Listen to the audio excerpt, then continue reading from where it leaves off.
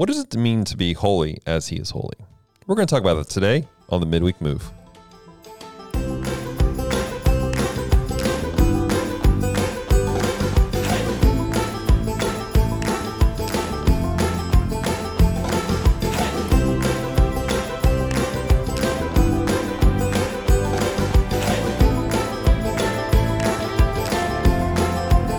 Hey there, everyone. Welcome to the Midweek Move. I am Scott, and once again, I am joined by Dallas. And listen, we are super excited about the first of this year and being able to jump into these letters or epistles of Peter. And so for the last 2 weeks, we had an overview, and last week we kind of dove in first 12 verses of 1 Peter chapter 1. Today we're going to be verses about 13 through 25, and we're going to land it in that. Man, so much amazing stuff, especially about Jews who had given their life to Christ. Right. Not in a comfortable setting, being dispersed all over. Peter's reminding them of promises that were given to their forefathers, Right. that they were actually walking in, that their forefathers never, and even the greatest prophets that they'd ever heard didn't even get to see these promises. Exactly. They're walking in those promises, even though they're going through trials, even though they're going through the fire. But they're fulfilling prophecies over their people. And yet many of them have had to leave their families. They've had to root up everything. They've lost their homes. They're in the midst of pagan cultures. They're surrounded by darkness. And yet these some of them very new believers. Mm-hmm. And so coming out of that, a little bit of that bondage of what comes with the law and all of the burdens of that, but now functioning in Jesus Christ is Messiah, that brings a whole other level of trial and tribulation from them, even from their own families, as we discussed last week. And so this week, we're going to dive in a little bit deeper to what Peter is kind of imparting to them. Dallas, you have any thoughts as we kind of dive into this? Yeah, just before we dive into, I want to point this out to you guys. We got deep into a lot of stuff last week, so much so even when we were done, our producer Rick over here was like, "Wow!" Like he was going. I thought this was going to be longer, which just thought for a little bit. If you guys have questions, reach out to us, please. MediaHub@tspreachReport.com. We'll be happy to answer questions and dive a little bit deeper with you guys if you need some clarification on stuff. This is not. We're not shying away. Like we're going at this. This is the reason why these episodes we're kind of less chunks, if you will, that we had time to breathe and really dive into it. There's a place for ankle deep. We're just not there right now. We are going in deep, and we're not going.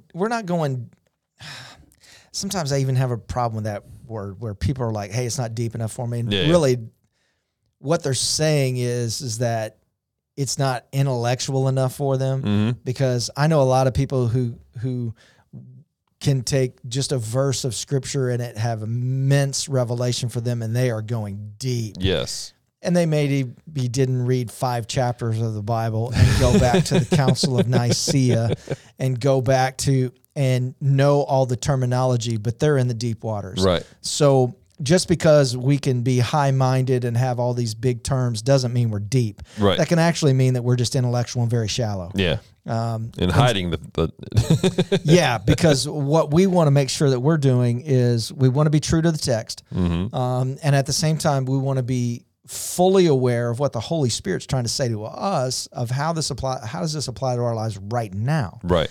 And so we don't want to just leave it in a historical perspective, because the Word of God is living and active. It's not dead with an apostle. Right. It's not dead with a prophet. It's living and active, and it's valuable and valid for our lives right now. Absolutely. And so we want to be true to that. All right, so let's go. Verse 13, we left off in verse 12, which was, going back to, hey, here's how you receive the good news through the power of the Holy Spirit. Those that were filled with the Holy Spirit preached the good news everywhere. Right. You guys heard it as Jews.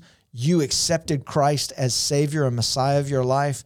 Now you've been dispersed all over, and God has a promise for you. You're going through it. You're going through hard times, but the Lord's promises are yes and amen. In Christ, they're yes and amen. Verse 13, therefore, Aha. Here's a word that you don't hear very often. Therefore, gird up your loins. Can I just say, I love saying that right now? Therefore, gird up the loins of your mind, be sober, and rest your hope fully upon the grace that is to be brought to you at the revelation of Jesus Christ. Now, let me just say something. This has nothing to do with the text. It's probably not even super spiritual. But it's deep. You got to be careful when you just open up the Bible and point to a scripture, because you're never sure what you may be at the girding your loin verse, and that may be a little hard to stomach. I remember a comedian saying that, you know, he was backstage after a show or something, and people were lined up, and they were, you know, it was the VIP thing, and a lady came up and she was like, "Oh, what is your favorite scripture? Put that on there when you sign the thing." And he didn't know, so he just puts a scripture. And he's like, man, we get done with the show, and I'm like, what scripture did I just write down on like 100 photos? He goes back and reads it, and it's like, lo, I have a painful disease in my loins. It's like, what just happened? All these pictures, man, these people are going to be like, what's his verse? Oh, let's look it up. It's like, this is why you check the verses that you're quoting. That has nothing to do with a move or a moment or anything, but you do have to be careful when you just point at a scripture, because it may be a gird up the loins scripture. Woo. But it says, therefore, gird up the loins of your mind. That seems very interesting to me, Dallas, because when you think of the terminology girding up your loins, that isn't in your mind. It's not on your head. Right. It's in your midsection. Right. It is a place that when it uses the word loins, it's not just talking about your midsection, but it's speaking of the deeper things, the deeper places. And I think it's interesting that it uses that terminology with of your mind. Right. Be sober and rest your hope. Again, he's using that word hope a lot. Fully upon the grace that is to be brought to you at the revelation of Jesus Christ. So kind of walk us through this verse right here. Yeah, so first off, the term gird up your loins, that's an interesting term. It's a phrase that we don't know. We don't understand that saying. Girding up your loins is a matter of basically, because dudes were basically, I'm not sure what to call it, but it's like a robe basically, and they would basically tie it off underneath them, girding up their loins so that they could be prepared for action, so they can move, so that they can fight, they can do what they need to do. So taking that, breaking it down, he's really saying, prepare your minds for action. Yep. So therefore, keeping in the mindset of, you're walking in this hope that, the prophets have wanted, you're walking in this hope that the angels had wished they could walk in. Prepare your mind for action. Prepare your mind to walk in this stuff before you get to the place, before you get to the trial. Exactly. Prepare yourself. It's just like everybody who says, "Hey, we got time. Jesus comes back, I'll be able to do this." Listen, if you can't live for Jesus in the midst of being in an atmosphere of the presence of God, if you can't worship on a Sunday morning in a church in freedom, it's going to be hard for you to do it. Mm-hmm. In that moment. Exactly. Where it's deny Jesus or die. Right. Like many people think, oh, I'm just going to be able to just handle that. I'm just going to be able to say, yeah, no. You better be prepared for those moments. Right. And again, these people had been through trial, but they were about to go into some more. Exactly. And even deeper in a persecution mindset. Yeah. I this is just to kind of illustrate this point. Matt, he's one of our associate pastors here, military trained Marine, combat sniper. There's all kinds of stories that we have about him, whether or not they're true or not, the Holy Spirit knows. But he talks about how he has prepared his family for emergencies. Him and his family have run drills about not just fire drills, but just, there's an emergency, something's happening, how to protect your mom, how we're going to do this. And he does that in the safe times because he needs to know his family is safe in emergency. Yep. And some people will say, "Oh, that's crazy. That's this, that's that." Why do we think it's not crazy then for like a football team to prepare for a game? Exactly. Why do we, preparation? If there's no preparation, when you come to the moment, it's going to be hard to do what you need to do. Exactly. Because fear comes, anxiety comes, a quickening comes. Mm-hmm. And when that quickening comes, if your mind isn't ready, right, then all of a sudden chaos and confusion is there and you don't know what to do. Why do some people freeze in situations like that? Because they haven't prepared for those moments. And on top of that, they're not walking in peace. One of the interesting things about Matt is he seems to always walk in peace no matter what's going on. And you ask him why, it's because I'm already prepared. I know what I'm going to do. So I can walk in peace before the situation happens and when the situation takes place. So Peter's telling him, prepare your mind, challenge yourself, strengthen your mindset on the things of God. Like you said, worship today while you can. Come on down to the church house. Worship with people. That's right. You know, get past your social anxiety. Come be part of the body of Christ. That's right. Communicate with people. Learn to pray. And by the way, if you don't think that people weren't socially anxious in those days, you're wrong. Yeah. You're wrong. There's nothing that we're going through today that is new. There's nothing new under the sun. Anxiety, fear, doubt, all those things have been around forever. Exactly. Since humankind has existed, it's been there. It may have manifested a different way, but it has been here all along. Exactly. And so he's saying, prepare your mind for that, but also be sober-minded. Actively avoid things that hinder our minds from thinking appropriately. I love that terminology, sober-minded. Sober-minded. Do not allow things that will not only hinder your mind, but cloud your mind. Yeah. Because when it clouds, then your judgment is clouded and your response time is clouded. It's delayed. Right. So many people are like, well, I can do this and it's fine and I can get away with this. And man, we got so many things going on in our culture right now that are actually being prescribed by doctors that are numbing people's minds. And we wonder, why do we have so many car accidents? Why do we have so many of this? Why do we have so much of this? Right. Because when we allow our minds to be clouded by anything, it doesn't have to be a substance. It can be anything. It can be that which we watch or we take in or we're a part of. Right. That can actively we can have a drunken mindset without taking one sip of alcohol. Absolutely. Because anything that stupors us, anything that clouds us, it keeps us from being sober-minded. When you're sober-minded, you're alert. You know what's happening. You know what's going on. And so I love the terminology that he uses here. Prepare your mind, be sober-minded, and then he brings up again, set your hope. Yeah, set it hope in the grace provided by the revelation of Jesus. Which is huge because they're Jews. Exactly. Again, he keeps going back to that. It's been provided to you because you had a revelation of Jesus. Right. Yeshua HaMashiach, right? Right. All right. Verse 14, as brought to you at the revelation of Jesus Christ as obedient children, not conforming yourselves to the former lusts as in your ignorance, but as he who called you is holy, you also be holy in all your conduct, because it is written. Now he takes them back to the Old Testament. Be holy, for I am holy. Right. So as a result of us taking these actions of preparing our minds, being sober-minded, setting our hope on the grace that was provided by the revelation of Jesus, as we take these actions, we begin to operate in a certain way. We need to learn to control ourselves. Self-control. Control our desires. Control our actions. Control our mindsets.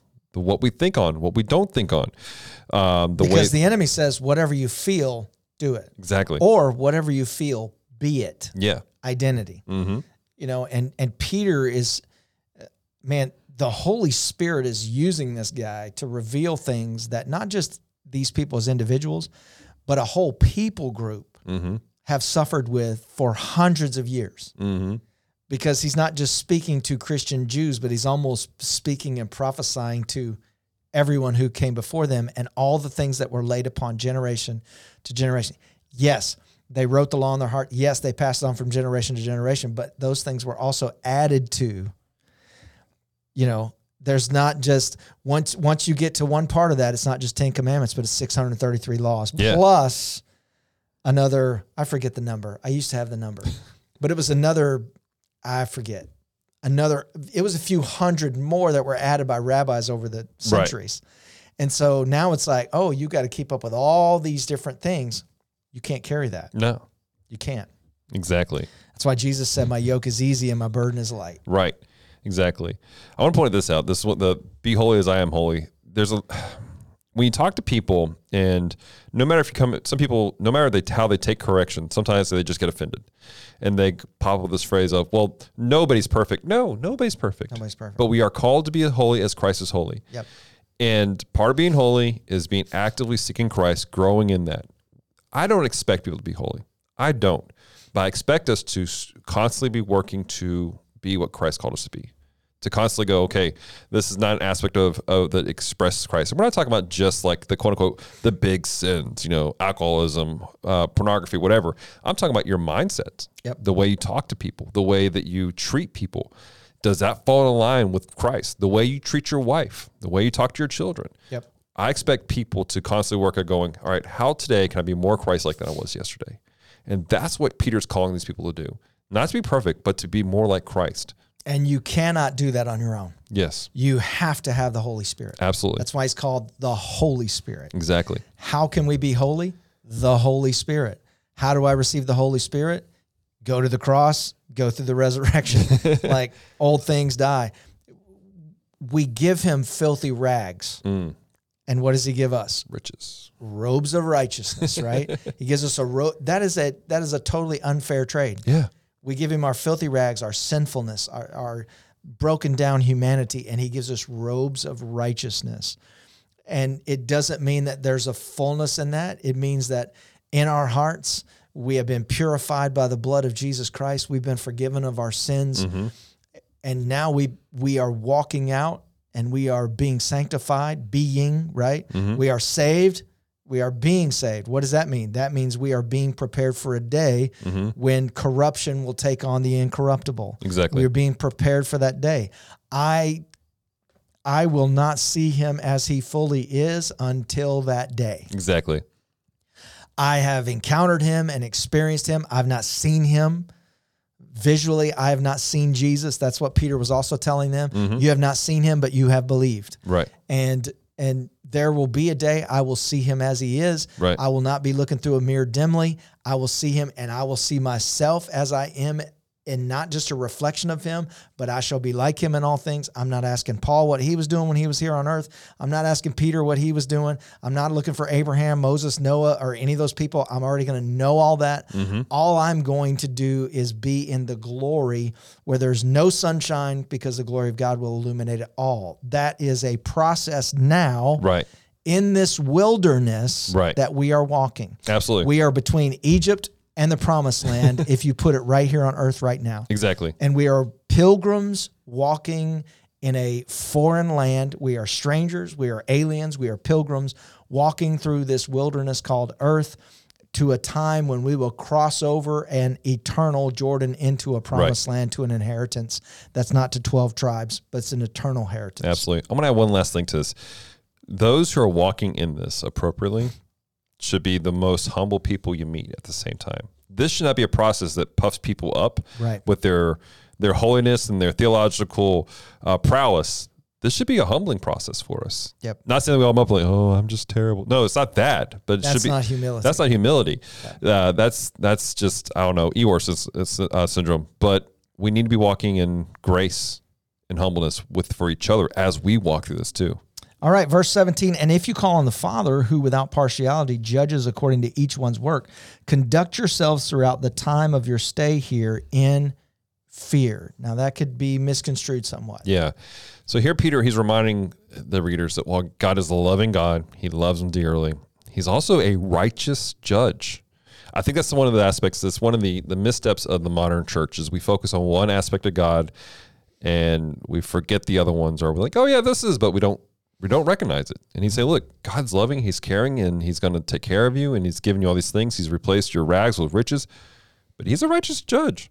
And I would even say in the modern church, we need to remove even that word but. That because God is a loving God, he's a just God. That's a good point. And so sometimes we take his love and judgment and we separate them, but it's because he is a loving God that there has to be justice. That's a good point. Because he's a loving God. Right. It's not, man, God is so loving and kind and da-da-da-da-da, but, or it's, what we see today is not a holy fear of the Lord, but it's a fear that's been instilled by man. That's a good point. So you got this camp. Yeah. And then you got this camp that's like, oh, God would never do that. And God, listen, if you say that he's a loving father, then you can't deny he's got to do that. Yeah. There has to be justice. Absolutely. Because he's a just God. Right. And therein, he's a loving God. Right. You know, for some of us, we were saved from the fire. We were snatched. Yeah. We were rebuked openly. We were exposed openly and publicly before people we didn't even know. For others, it happened quietly and silently in our house by ourselves, and we gave our life to Jesus, and it's been wonderful ever since. Right. But for me, it had to be public. For me, it had to be the way it was, a violent conversion. I had lived that way. That's the way it had to be. If it would have been some fluffy little whatever, I'd have been like, no way, man. That's not any different than anything else around me. Right. But it was radical. And so for us to kind of put this into almost that whole, hey, you're a spirit camp. Hey, you're a word camp. It's right. Both and. Exactly. God is loving and kind. Right. And because he's loving and kind, then he leads me to repentance. Right. Like, and that sounds heavy, but it's not. It's the most freeing thing in the world. Yeah. That a loving, kind God would give you the opportunity to repent. That doesn't always feel loving and kind. Right. Because your flesh is dying. And when your flesh dies, it doesn't feel good. Right. But when your spirit comes alive, it is good. Exactly. And so that word fear, though, that aspect, it's not like, oh, I'm scared. It's an awe. It's a reverence. It's an understanding of this is who this person is in my life. This is my God. Yep. This is my creator. And that he is, although he's a wonderful, beautiful, personal Savior, he is an expansive, beyond my imagination God who does things above anything I could ask or think or imagine. Right. He's so much bigger. Right. And because of that, I should be in awe of him. We should not have such a familiarity with God that he just becomes a guy that's there with us. Yeah. And listen, if you do this, please don't take this the wrong way, but you know, this whole mindset, especially probably in the last 15 years of Papa God. Yeah. That leans so much, yes, he's Abba Father, but he chastens those that he loves.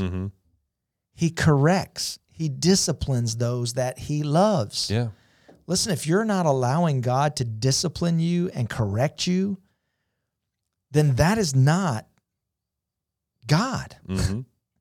That is a God that you have created maybe in your own image.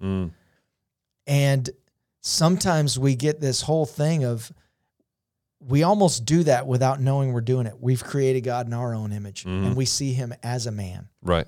And then we start looking at people here and we're putting it up there. Oh, my dad was this to me and this to me, so I'm going to put that up and that's who God is. Wrong answer. Yeah. We're supposed to see everybody through his lens, not the opposite.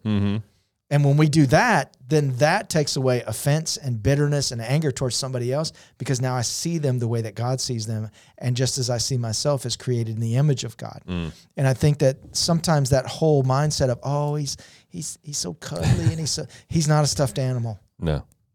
Like he is the Lord God Almighty. Right. And in that, he is a loving Father. Yeah. And in that, he is kind and generous and compassionate. And all of those things, he is merciful. Because although justice has to happen, he is merciful to be patient with us. Right. And I'm thankful for that. Right. Man, that was a theological, just one verse, y'all. Yeah. One verse. All right, let's do verse 18 and 19. Knowing that you were not redeemed with corruptible things, and again, we've talked about corruption and incorruptible, like silver or gold from your aimless conduct received by tradition from your fathers. Here it comes. He's going back again and going, listen, this is what's been passed down from your fathers, and it's not me. It's traditions of your fathers. Right. But with the precious blood of Jesus, taking them back to Christ, the precious blood of Christ as of a lamb without blemish and without spot. And again, these are Jews, so they're going to know exactly what he's talking about. And he's reminding them that they're free from sin. They've been ransomed from it. When he uses the terminology lamb, they know exactly what they're talking about. When he's talking about the traditions of their forefathers, they know exactly what that's talking about. Right. And And so basically he's taking them to a place of freedom with responsibility. Yeah. All right.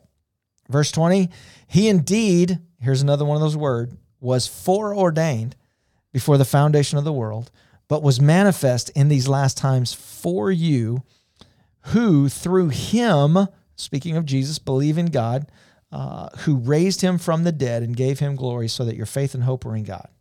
Right.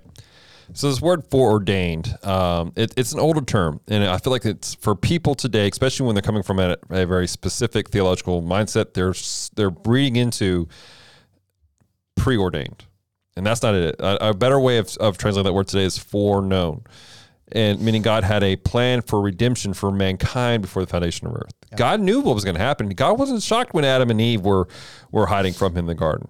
He wasn't surprised by that. The where are you was not for God's benefit. It was for Adam's. Exactly. It was to expose the motives of his own heart and the knowledge that God had given them something so perfect and now it was gone.